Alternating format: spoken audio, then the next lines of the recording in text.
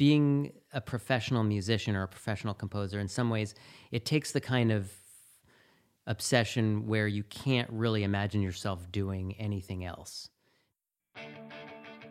Hi, everyone, and welcome to Making Ways, the podcast all about the unexpected paths to a creative career. I'm your host, Rob Goodman, and I'm so glad to welcome you to the show. Today, we've got an incredible episode with Ravi Krishnaswamy. Ravi is a commercial composer, and we talk all about his path to where he is today, his challenges in college, his time as a studio assistant, his work writing jingles, some of which have appeared in Super Bowl commercials and for really popular video games. And we'll talk about his passion projects like the solo album that he just put out. Before we get started, I want to tell you about our sponsor, General Assembly. They're an incredible organization with campuses all across the country. You can take classes to really up your skill level. If you use the offer code MAKINGWAYS at checkout, you'll get 15% off any workshop or class. So check it out and let me know what you think. Okay, let's start the show. Ravi, welcome to the show. Thank you. Tell me a little bit about what you do. I know you're a commercial composer and you do a lot for TV and commercials and video games, but I'd love to hear from you. Yeah, so my background working professionally as a composer is jingle writing for ads, and I started out working for a jingle house, started my own company about 9 years ago, and after starting my own company, we started to shift more and more into work for gaming clients. It started with a project for Fallout 3, believe it or not, back in 2007 or 8, and doing these 50-style jingles that were going to exist as part of the campaign. And we developed a relationship with Bethesda, who they're a really terrific publisher of a lot of pretty big time games. And yeah, Fallout is one of the biggest games out there. Yeah. So we've actually done a lot of work in the last 5 years in game trailers and in-game music, songs that exist in both games and trailers. And so it's a strange little corner of the business, but it's been really fun and creative and a lot more sane than working in advertising in some ways. I only realized this recently, or remembered it recently, but when I was a kid, I definitely wanted to write jingles. So I'm getting there's a little envy here in my hearing about your life. I remember watching Full House, and I think was it Joey? Or, yeah, was the jingle writer. And I would, I'd be like in the corners of my house, like recording into mics and singing little songs and stuff like that. I'd love to hear from you, though, what your earliest music memory was and when you started to kind of get these ditties in your head and want to get them out. Well, I never would have predicted being a jingle writer, to be honest. And I should say, just a note on how jingle writers are portrayed on TV shows. They're always like super successful and confident and calm, and they don't, no worries in the world. The next project's coming along. I've been doing this, almost 20 years, and I'm still constantly thinking, is this good enough? Am I going to get the next project? Where am I going to be in a year or 5 years? It never ends. That sort of feeling of, am I making it? You never feel like you've made it as a jingle writer. There's no Beyonce moment in the jingle world where you're just that superstar level, and it's like you can kick back and you could do that for a month or two, and then the phone dies down, and you're like, you're back to square one. Wow. But to get back to your other question, I think my musical background was growing up. I learned piano.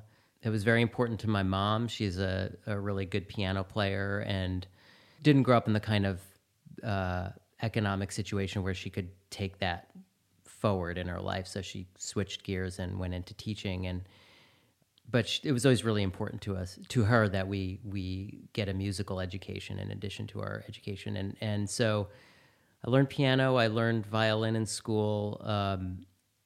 My dad was from South India, and so my parents used to take us to South Indian Carnatic concerts. What's Carnatic music? Carnatic music is the classical musical tradition of South India. It's similar to North Indian classical music in some ways, but the instrumentation is a little different. The scales and there's a unique system in South India. And so I grew up listening to that. I grew up listening to the Indian public access channel on the weekends, which had Bollywood tunes. I grew up listening to Billy Joel and, Hall & Oates. So these are like people that my older brother was listening to when I was growing up. And then I started to develop my own, interest in bands and that sort of thing. And so I had a pretty wide range of listening, classical music, obviously through learning piano and through playing in school orchestra. And I think, I think that benefited me later on, having such an early exposure to different systems of music at the same time, and sort of seeing that it's, that there's a wide world out there, and that there are concepts that, sort of transfer from culture to culture. Yeah, because now in your job, you have to switch perspectives of the music you're creating and the kinds of outputs you're creating. I'm sure it's multiple times in a single day. Sure, and there's like a lot of it's almost like method acting. It's like, okay, this week I'm going to be a jazz writer from the 30s, and next week I'm going to be a film composer from the 60s, because so much of music for media is driven by references and by understanding the headspace that goes into making a certain piece of music. You have to kind of like do a deep dive into whatever that the genre is you're working on, and understand how it works, and then try to reproduce that in your own voice. Can you just run through maybe some of your clients or some of the commercials that you've worked on that listeners may be more familiar with? In the gaming world, listeners who have encountered Wolfenstein: The New Order, there's an entire soundtrack of 60s rock and roll in German, and I worked on that along with other writers. Jolly Ranchers is something that we're working on right now at my company, and we've done a lot of these little promos for them that involve the little fruit characters, and my voice is the cherries.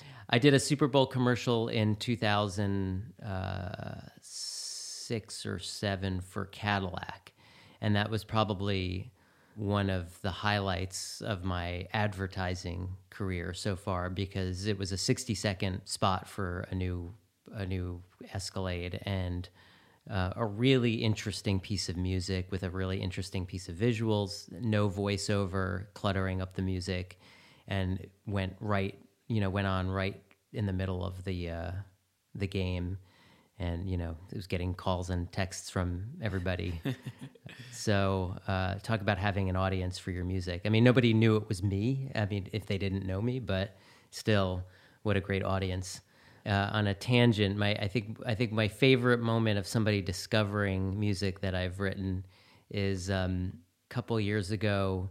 Iggy Pop, he did a radio show on the BBC. He's done radio shows on the BBC regularly, and he did a show on German rock and roll, and he played a song from the Wolfenstein soundtrack that I had co-written. Whoa!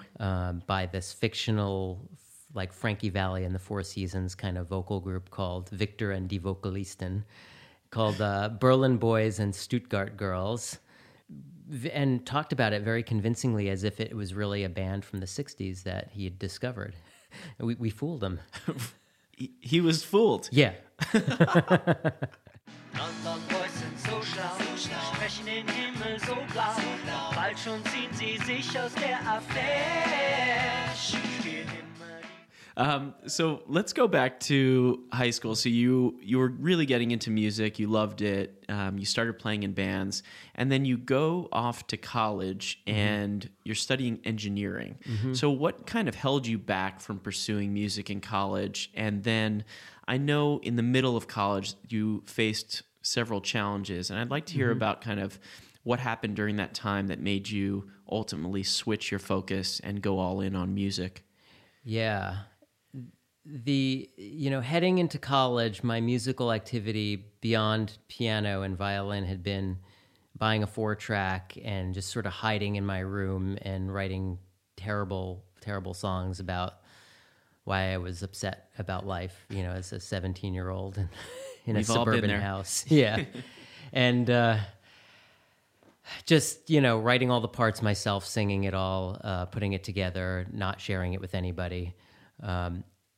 I was a really good math student, and really good math students are told to go to engineering school. And I thought, music technology had always fascinated me. Making sounds, using a cassette 4-track and creating a piece of music was a lot of fun to me. So I thought maybe if I followed an electrical engineering path, I could work my way into the technology side of music and sort of feed my passion that way.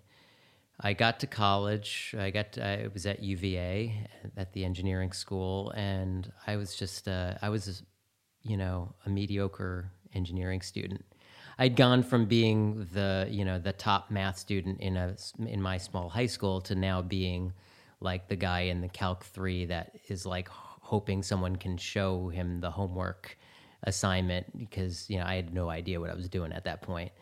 But I started a band in college called Charming, and we ended up putting out 3 records and really being a band for over 10 years. And that was just the sort of the first time I really felt like confident in doing anything as an adult, was being in the room with those other musicians and sort of bringing a song to them and kind of working out the parts and telling the drummer to do this. Not that I was a dictator, it was a very collaborative band, but I felt very confident as a musical director in that situation.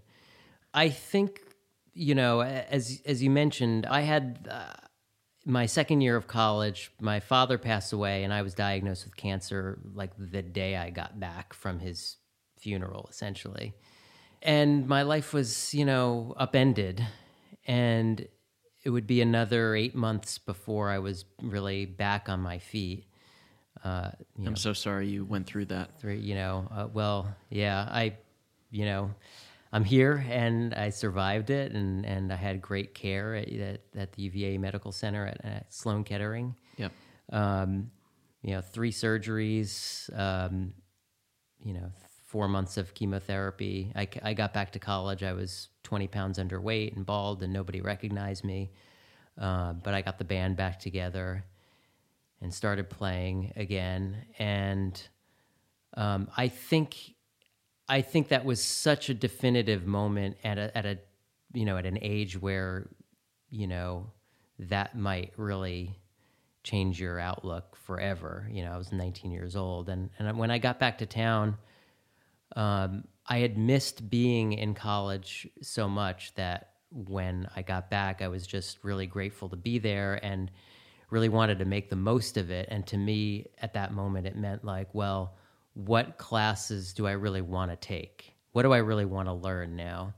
And I didn't feel like engineering was I felt like it was not, I didn't feel connected to the people in those classes that, I felt connected to my friends in the band, and so I followed that, and I felt kind of free to say, well, I'm going to study English and music and take poetry writing classes with Charles Wright and Greg Orr, who changed my way of thinking about words on the page and forever, taught me how to think about writing as a craft and not just a thing you do to get words into your song.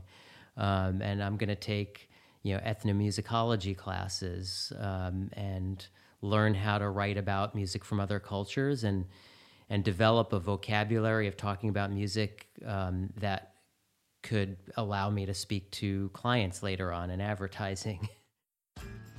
Hey guys, I want to tell you about our sponsor, General Assembly, but actually this week, I want you to hear about General Assembly from my friend Sarah Beth, who actually went through their program and changed her career.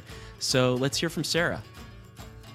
General Assembly provided an accessible way to take courses while I was still working full-time.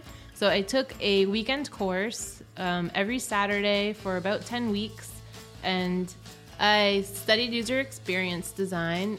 We covered subjects from research to communicating flows through diagrams and other deliverables that would help communicate the user experience potential for software or app design. Cool. And what's your job now? Now I'm working at Lending Club as a product designer.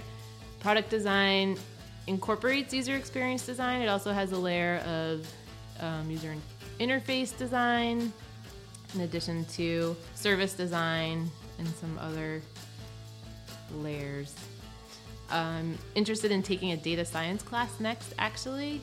I think it would really help my work now as a product designer to really understand more deeply how the data is influencing our direction. So if you're like Sarah and you've been in that situation where you need to upgrade your skills and you're looking for a change, check out General Assembly. Use the offer code MAKINGWAVES at checkout and you'll get 15% off any workshop or class. So check it out. Let me know what you think. Let's get back to the show. At what point in college did you realize you were accruing all these skills that could actually put you in a career path? Oh, I had no idea that any of this stuff was going to be useful. Wow. I wanted a job with health insurance, and I wanted a job that was somewhat involved in music because I knew music was what I was most interested in. It was my passion. But beyond that, I had no idea that I'd be doing this. In fact, I remember interviewing at Sacred Noise, the Jingle House, that I started working at, and the creative director and co-owner asked me, sort of straight up, well, where do you see yourself? What would you like to be doing if you stayed here and were successful? Would you want to be a composer or something else? And I said, I don't think I'd want to be a composer, but I'd love to be an engineer. I'd love to mix, help with the recording sessions and mix the tracks, but I don't really see myself writing. Who knew? And it was only, I started there in like the August after I graduated, and it was October that I won my first commercial, and I'd gotten an opportunity to submit a demo on a really high pressure job for the U.S. Army, where we were competing against 3 other music houses and 3 rounds into demos, and the client hadn't heard anything they liked yet, and the guys at the studio knew that I kind of knew my way around, and they asked me, hey, you want to try something on this? I said, sure. So I thought, well, that's cool. I got really lucky. And of course, if you're successful, you at least get more opportunities. And so I was given more opportunities, and then winning more opportunities. I won a big car campaign soon after the Army. The car campaign was for Pontiac. And mind you, I was still working my official job there, so I would work all day as a studio assistant, and then they would give me opportunities to write, and so I would stay after everybody left and write at night, which is great if you're 22 years old and you're unmarried and you have nothing better to do with your time. Sure, work 70 hours a week, but the Pontiac campaign was kind of a pivotal moment because we had a big presentation, and the whole team was flying in from Detroit to hear the music. And I slept through my alarm the morning they came in for the meeting. I got like a panicked call from the guys. They're like, where are you? They're here. You're supposed to be here. And it was just because I had been working so many late nights for so many weeks on this project that I had nothing left. And that's when I said, maybe if I'm going to keep writing on things, if you want me to keep writing on things, maybe we should hire somebody to do my day job. Did you make it to that meeting, and were they receptive to this idea that, hey, if you want me to show up for the meetings, I'm going to need some sleep, and I think one job at a time is enough? Yeah. That was the moment when we hired somebody to take my old job. That's when I sort of officially became a junior composer. So how long did you stay there before you decided to leave, and what kind of gave you that push to go out on your own? I was there 10 years, and it was a great run, and I learned a ton in that environment of working with other composers and learning from what they did and exchanging ideas, and being in a studio in New York City and having clients come to me all the time was great. It really trained me to sort of understand how to talk to clients in person and that part of the business, because there's the writing part and then there's the whole, taking care of your clients and understanding their needs and just communicating with them. And so it was a great run, and the business there started to shift, and I could tell that things were tightening up. It was going to be harder for me to keep getting a steady stream of work there. And at the same time, Jason, my producer, we had been really interested in pursuing more of this gaming work after we worked on Fallout 3 at the old company. And that was a job that was a project that came in through, a relationship that I had. And I think that was the moment where we decided, let's have our own thing so that we can kind of go after this work and build these relationships and own these relationships. And I think in a service business, you get to a certain point in your career where it makes sense to do that, where you don't need someone else. You don't really want someone else feeding you work forever. You really do want to start to develop your own stream. It's wonderful to hear, and when I sit across from you and I look at your career today, it looks like someone who is putting together this kind of very happiness-oriented pie of things. You have your work at Copilot. You are in a tribute band for the Smiths. Mm-hmm. You teach in Vermont, and you just put out an album under the name Hybrid, a really fun pop album that I really enjoyed. How do you approach all these things that you love doing? How do you find the time for them? And I guess what creatively is bringing you the most satisfaction over these past couple of years? Well, I mean, I will say that it is really challenging, particularly having a family. I have a 7-year-old daughter now, and my wife works full time.